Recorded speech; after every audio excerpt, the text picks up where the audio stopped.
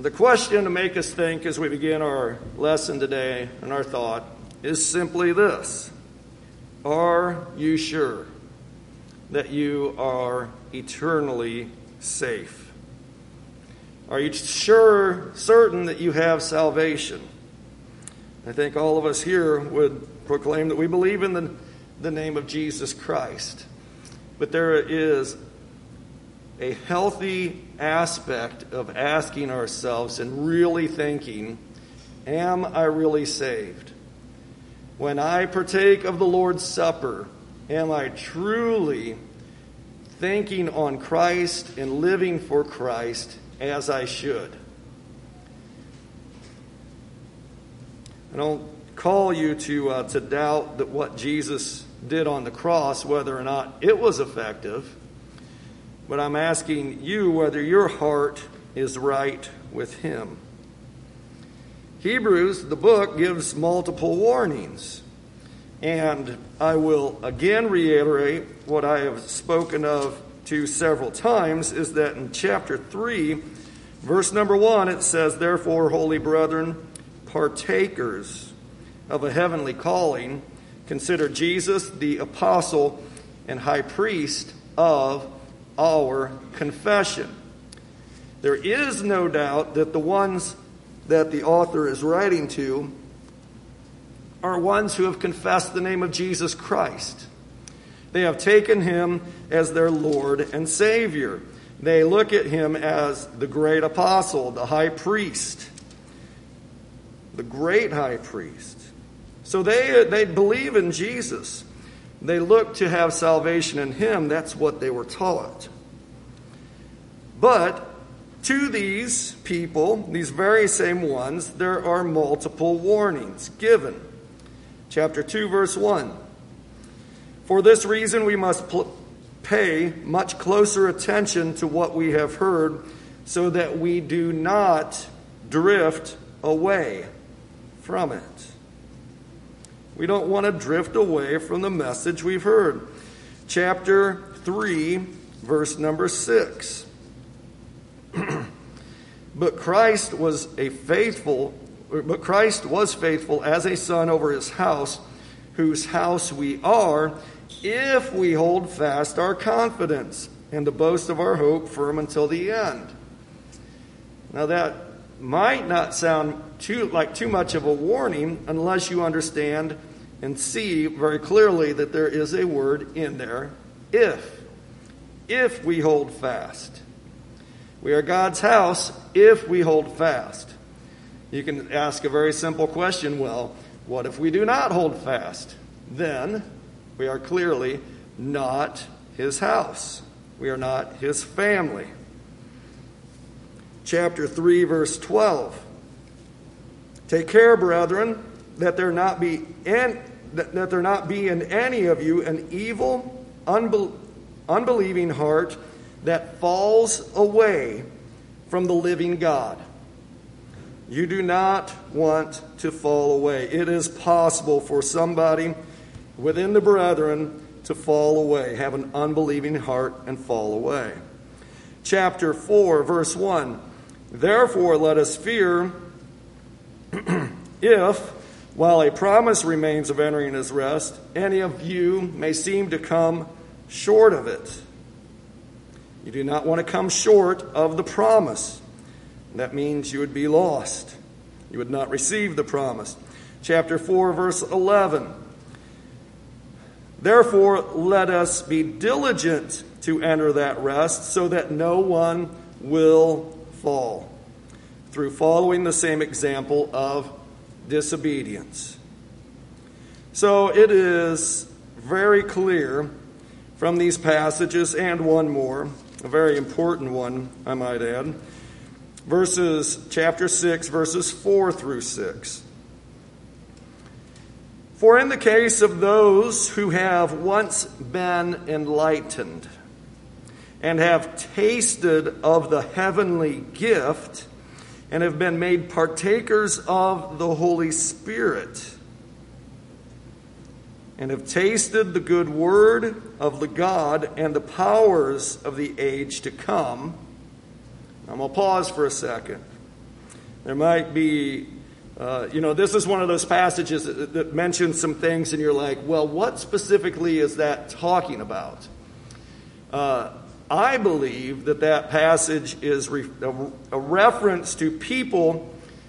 These are, and he's speaking to the Hebrews, he's speaking to the Jewish nation, people who were the children of God, followed the old law of Moses. They did it faithfully. But when they heard the message about Jesus, they believed in him. I believe that those apostles went forth and laid their hands on the believers.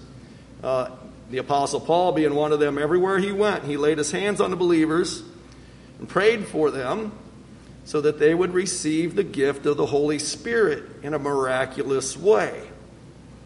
There were miraculous workings in the early church. Miraculous workings that, as you look through the scripture, that came only through the laying on of the apostles' hands. So the church began with great power, with a great understanding and a great knowledge that what they believed was authentic because God showed up and proved the word, the message of Jesus Christ, salvation in him, a new covenant in him. It was authenticated by the presence of the Holy Spirit performing miracles among the people. This being written likely before AD 70, maybe just some 30 years removed from the time of Christ. If it was written around 60, 65 or something, these are some Christians who are maybe 30 years old in the faith. Maybe somebody who was immersed in Christ at the time that they were 20 years old. Now they're 50 years old or so. And the word had been authenticated through them. And they had experienced, through the laying on of the apostles' hands, they had experienced the ability to perform signs and wonders and miracles, or had at least witnessed it among others. So I think when you start reading verse 4 and 5, it's talking about these people were witnesses. They were enlightened. They tasted of the heavenly gift, have been made partakers of the Holy Spirit, and have tasted the good word of God and the powers of the age to come, and then have fallen away. It is impossible to renew them again to repentance, since they again crucify to themselves the Son of God and put him to open shame. Now, it really seems crazy to say that somebody who accepted Christ and then they learned and they'd seen in different ways, they knew that what they accepted was true because miracles were performed to show the authenticity of the message. If those folks could fall away having witnessed that, then is it not also possible for us to fall away? We who have not witnessed those great miracles taking place in the church day after day? If they could fall away, then certainly we can. And if they can continue to go forward in their faith, claiming to hold on to Jesus Christ, and yet trying to go back to an old way, the old law, which is really taking them away from the new covenant. They're trying to perform and meet the promises of two covenants. If they could do that unwittingly, if they could give up one covenant, try and go back to the old one, and still they're thinking they're saved because they're in Jesus Christ, but they're leaving Jesus and going back to the old way. If they could be so mixed up in their mind and confused and convince themselves that they're right, then don't you think we also can be confused, thinking that we are right, but we are really drifting back into an old way, an old life without Christ? So I ask again, are you sure that you are eternally safe? Are you sure of your salvation in Christ? Hebrews is just one book that provides many warnings. But yet, that confidence is expressed also. You can be confident. There is a way you can be confident. And that question is, well, how can I be confident? How can I be absolutely sure? How can I be certain that I am saved? Chapter 6 of Hebrews, verse 19 and 20, what we looked at last week was this hope we have as an anchor of the soul, both sure and steadfast, and one which enters within the veil, where Jesus has entered as a forerunner for us, having become a high priest forever according to the order of Melchizedek. Our hope should be sure and steadfast. How can we have a full assurance of hope? How can we know that our salvation is set and anchored in the right thing? The answer is be diligent and not sluggish. We've mentioned those words a couple of times. We even had a lesson on the idea of go to the ant, O sluggard, and observe her ways. So the ant is a busy worker. Nobody telling it what to do. The ant just does it and gets busy so that it can rest at the harvest time or after the harvest. So let us consider Hebrews chapter 6, verses 11 and 12. It says, as we desire that each one of you show the same diligence so as to realize the full assurance of hope. And I like to pause there and just kind of say that in my own way. To realize something is to make it a reality. You know, this is so as to make this a reality. The full assurance of your hope, you can make that a reality until the end, so that you will not be sluggish, but imitators of those who through faith and patience inherit the promises.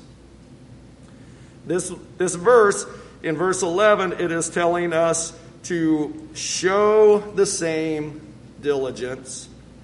Verse 12 is saying not be sluggish. It's the essence of that verse. You take that verse and you look at the two things, the two parts of those two verses, and it's number one, be diligent. Number two, don't be sluggish, which is really saying the same thing. So Hebrews chapter 6, verses 11 through 12, this is how we can realize the hope that we have. It's how we can make it a reality. It's how we can be standing firm and sure, knowing that we are anchored to the rock which cannot move. Be diligent, not sluggish. And I like this term, diligence. If you look up the Hebrew for the word diligence, the root of it is to hasten or to speed along or to encourage.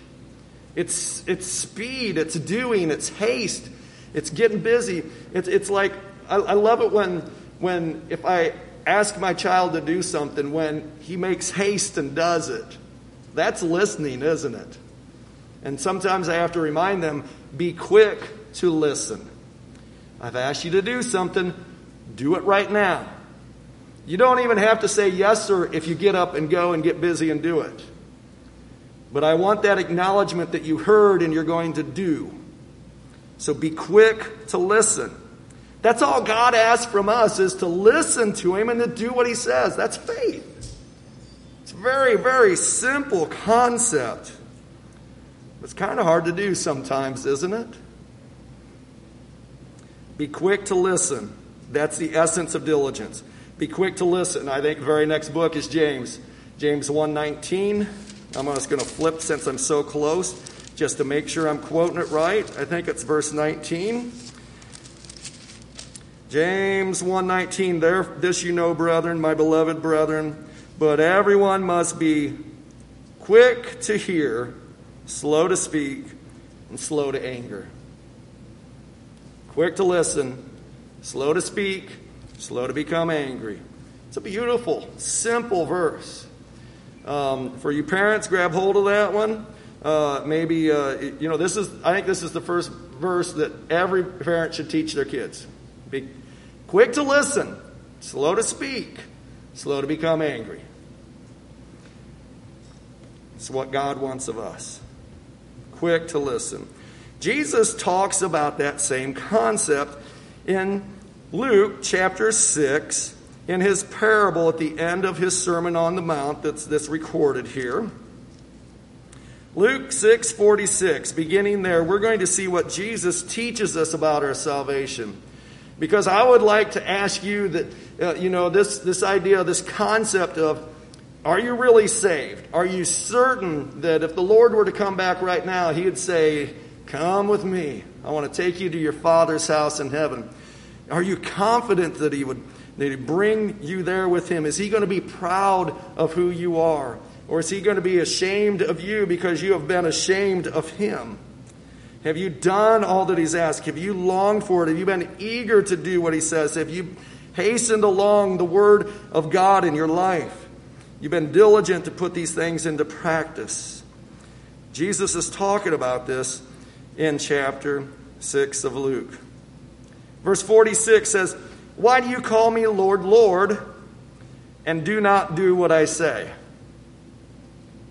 It's like my kids, why do you call me Father if you don't do what I say? It's if I'm your father, I'm your master. I'm the one. Definition of a father is the one who tells the kid what to do, right? That's the way it should be. So Jesus is saying, why do you call me Lord? Why do you call me Master if you're not going to do what I say? That makes no sense at all. The essence of salvation then requires more than talk. It requires more than just saying something that Jesus is my Lord, because the world is filled with so many people today who claim to be followers of Christ and don't know a thing of what He has instructed. They just think that Jesus came to tell us to be good. Jesus did not come to teach us to be good. He wants to make us good, but we can only be good if we listen and do what He says. We can only be good if we identify our lives in Him, because He is the one that is good. We're going to mess it up all the time, but we got to turn to Him and let Him be our life. Why do you call me Lord, Lord, and do not do what I say?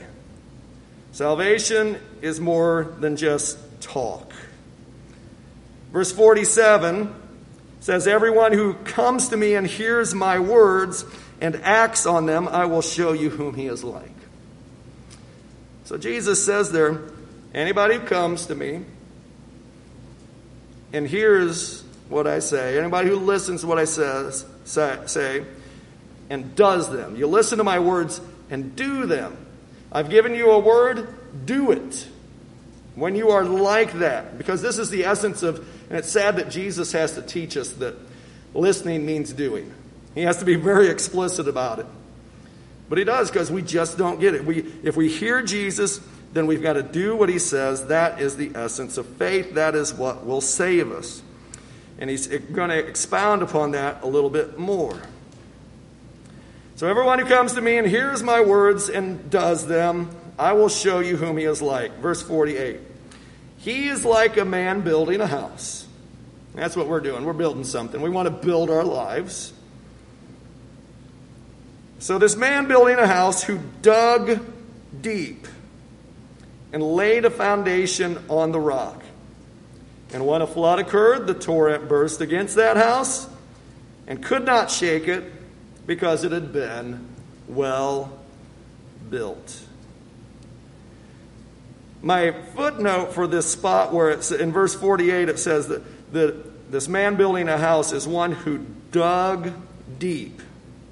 The literal translation, according to the New American Standard, is dug and went deep. He started digging and he kept digging and he went deep. Salvation comes by digging deep. Now, has anybody here ever laid a foundation for a house or dug a foundation for a house? I haven't been involved in that. I've got a hand, though, of somebody who has. You get that wrong, you might as well give up. It requires a great amount of work, a great amount of talent and thinking and wisdom to be able to get the foundation right. This person who was getting ready to build her house, they didn't just lay a foundation. It says they dug deep. And they laid the foundation on the rock. No indication of how deep that might have been. But I guarantee you, if they started digging and did not get to the rock, they would not quit digging. unless they decided they better move locations. Perhaps that happened at times when people were building houses back then. But you got to dig deep. It requires great effort. There is diligence involved. We have talked about diligence versus sluggishness. Diligence is the doing and going after and not stopping, not quitting until it is done and done right. Sluggishness is just kind of like, I don't know, I'll get around to that or whatever. I'm going to wait for somebody to tell me what to do. The ant isn't like that. The ant doesn't have anybody telling it what to do, but it goes out and it gathers and it builds and it does what it's supposed to do so that it'll be ready at the time when winter comes.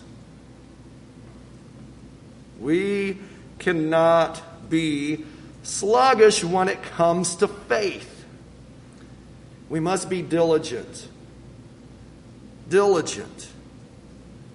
So diligence, it hits us. It's a command to all of us. It's a command to us as a church, but it's a command to us as individuals. We've got to be diligent to make sure that we are building our life on the true foundation. Effort, eagerness, speeding something along, hastening it, working at it, going deep. No sluggishness. And it's so easy to have somebody tell us what to do. It's so easy to have somebody, just to let somebody who seems smart tell us how to be saved. Or maybe somebody to come along and just tell us, hey, you're doing a fine job. Yeah, just keep that up. You're doing good. You'll be saved. That's so easy. And God teaches us that salvation and faith are not meant to be something you approach lazily or sluggishly, but you work at it. It is more than talk. It is hearing and doing. And when it comes to the hearing part, there's such an easy application to the digging deep, isn't there? Because when we approach Scripture, we know that we have to dig deep. We have to be studying. We have to be knowledgeable of what is in here. Let us dig deep into God's Word and see what He truly says. Also in verse 48 here, you'll see that in the latter part of this verse, it talks about when a flood occurred, the torrent burst against the house, could not shake it because it had been well built.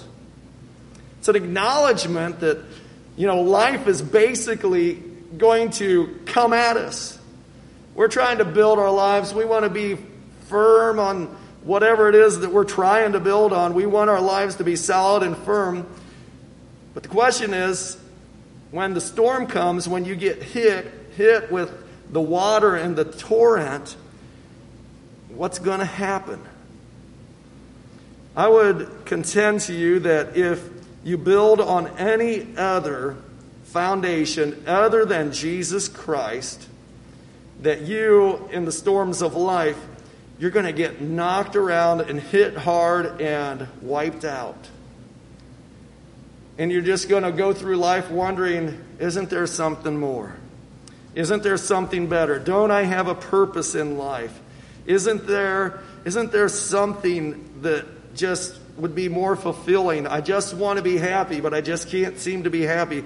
That's what life is like when you don't dig deep and lay that foundation on the rock, which is Jesus Christ and His teaching.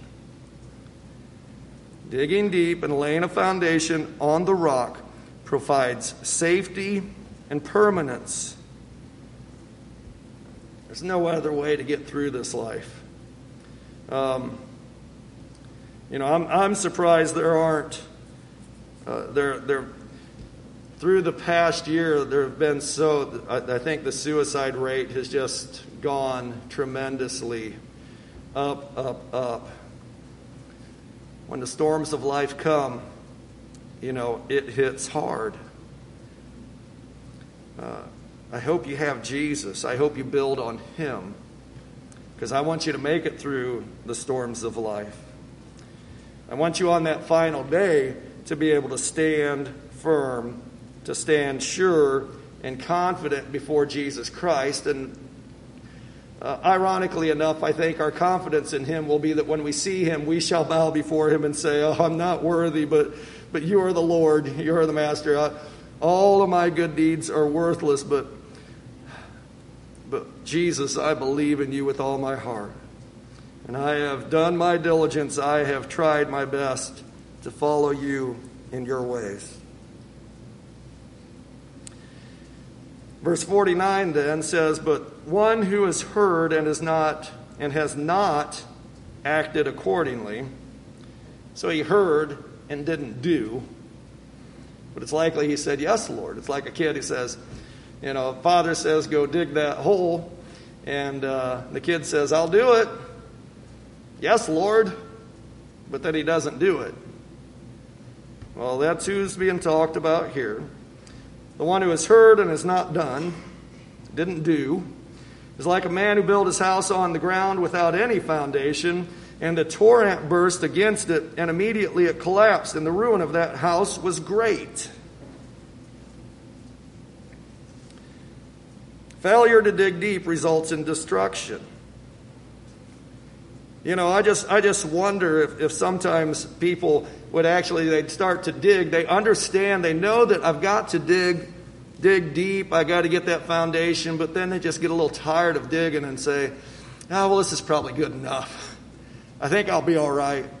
Odds are I'm good enough. There's probably not going to be, during my lifetime, a storm big enough to reach up to this level.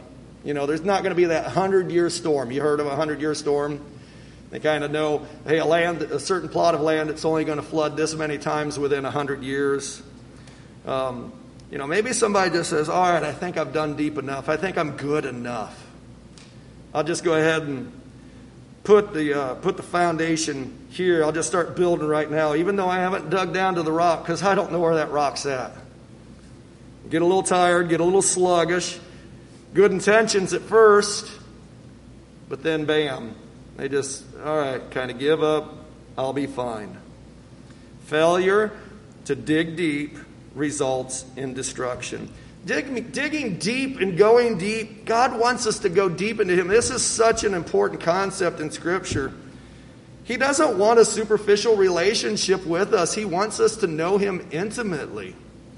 He wants us to know Him. He wants us to be in relationship with Him. It's interesting when the apostles, or at least when Peter and the others had been fishing all night and Jesus came up to him, I believe that Jesus told them to go out into the deep and cast their net again. Go to the deep. We've got to go deep. If we're just going through life and most of our life is going to work or going to school and watching TV and doing some kind of social media on our phones and getting plenty of good food to eat. And then since we are so wealthy and we eat so much, we got to get tons of exercise to work it all off. And then we got to do good at our jobs so we can hire somebody else to mow our grass. And, it's just all these things, if all that's what life is for us. And then, I've got to be at church on Sunday. Don't forget that one. What part of that sounded like digging deep? A lot of times when we're young, we get this little, there is a God, I got to search after Him. It's up to I've got to decide, is this true? And we start digging into the faith. We start reading on our own, and we dig and we learn, and we're excited about it. And then pretty soon we get into life, and life kind of starts getting to be kind of like normal everyday life, and we end up looking not so different from everybody else. And so we've got to keep this youthful vigor and desire to come to God. That's maybe one of the things about that childlike faith is that they really desire, to be with their parents. They have a childlike faith that says, I want to be with my parents. My mom is the smartest. My dad's the greatest. He's the strongest. And it's coming to Him. There's that trust and faith and But then we get older and we just kind of, the children they start going off on their own, taking care of things themselves. God says, I want you like a child turning to me and trusting me and loving me all the days of your life. So adults, we've got to have this childlike faith. Long for Jesus. Be diligent in him. Dig deep in the faith. I want to know more and I want to do more. Know more and do more. And when you do God's word, there's a wonderful, wonderful confidence that comes from it. John chapter 7. Flip over a few pages to the next book. John chapter 7. The kids at camp heard this verse this week. John chapter 7, verses 16 and 17. Because the people were asking him, who taught you? How do we trust what you're talking about? Verse 16. So Jesus answered them and said, my teaching is not mine, but his who sent me. If anyone is willing to do his will, he will know of the teaching, whether it is of God or whether I speak of myself. So there's this cool thing about God's word. If you seek it and you trust it and you start living it, even if you have some difficulties with faith and there's some issues going on, it says if you're willing to do it, if anybody is willing to do his will, you hear what Jesus is saying, just listen to what I teach and you put it into practice, start doing it, you'll know that it's true. Truly from God and not just from a man. You can trust the stuff that's here. You can trust this information. And if you want to know how you can trust it, start doing it, and then you'll know. Because the one who created you is getting you to do the things that you ought to be doing. You'll know that it's true. Self-authentication is what our paper has. It was created by Gaston Cogdell of 30 reasons why we can believe and trust that the Bible is the Word of God. Number 29 on that list. And it's on our website if you want to go see it. Number 29 is self-authentication. And it quotes this verse and it just says, hey, if you do it, you'll know it's true. That is the neatest thing, the way God programmed us. When we follow his word, do his will, we'll know it's true. There's this great confidence that comes from knowing that you have God's word, knowing that you're right with him and doing what he wants you to do. Great confidence. You can stand before God when you're digging deep here, knowing the truth and doing it. You can be utterly confident that, hey, next time somebody asks me, are you sure that you're eternally safe? You can say, oh man, by the grace of God, I am. I'm digging deep in him and I love him. I know what he's done for me. I know what he's doing and what he will do. I am so confident in him. It's a beautiful thing. Confidence, hope, it springs strong when we do and follow the Word of God. And then also, when we know the truth and live by it, we can have great confidence in our eternal security. Just as Romans, I think this kind of confidence that we can have, and we should have, is in Romans chapter 8, verses 31 through 39. And I'll end here. Romans 8:31. What shall we say to these things? If God is for us, who is against us? He who did not spare his own son, but delivered him over for us all, how will he not also with him freely give us all things? Every blessing. We get every blessing in Christ. Who will bring a charge against God's elect? God is the one who justifies.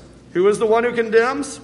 Jesus is he who died, yes, rather, who also was raised, who is at the right hand of the God, who also intercedes for us. Who will separate us from the love of Christ? Will tribulation, or distress, or persecution, or famine, or nakedness, or peril, or sword? Just as it is written, for your sake we are being put to death all day the day long. We were considered as sheep to be slaughtered. But in all these things we overwhelmingly conquer through him who loved us. For I am convinced that neither death, nor life, nor angels, nor principalities, nor things present, nor things to come, nor powers, nor height, nor depth, nor any other created thing will be able to separate us from the love of God, which is in Christ Jesus our Lord. Well, how then do you explain where we started? We were talking about, Hebrews is so clear to give multiple warnings that you can fall away. Man, this makes it pretty sure and pretty clear that nothing can separate you from Christ. And if you look through there, these are all external things. No other person, no other thing, no other problem, no other power, nothing can separate us from Christ. The only thing that's not mentioned there is yourself. Not being diligent to dig deep. Laziness is not mentioned there because it is self. It is ourselves that can keep us from maturing in Christ and growing in Him and coming to a full assurance of our faith in Him. We are the only ones who can keep us from being united with Christ. So, I want you to know that this is where we started. Are you sure you are eternally safe? If you're still not, first of all, you got to realize, hey, you can fall away. That's true. But to keep from falling away, dig deep and do all that He asks. Get busy learning and keep on doing. Do. Make your life a living word before men. And then you can have this wonderful, wonderful thought and wonderful knowledge that you are in Christ and eternally saved. So listen to Jesus. Do what He says. Build your life on the rock. We're not perfect as we go along the way, but we're continuing to build. We start on the foundation, we dig deep in Him, and we keep on working and building. And if there's anybody here who needs some encouragement in the building process, we would be happy to pray for you. If there's anybody here who needs to dig deep and give your life to Jesus and start that process of complete devotion and faith to Him, giving your life to Him in baptism as you call upon His name and vow to live with Him forever, if you need to do that today, then we are happy to help you. If there's anybody that needs to respond, you let us know today. And now we turn and consider the one who is the rock, Jesus Christ. We'll remember Him in communion. Brother Jay?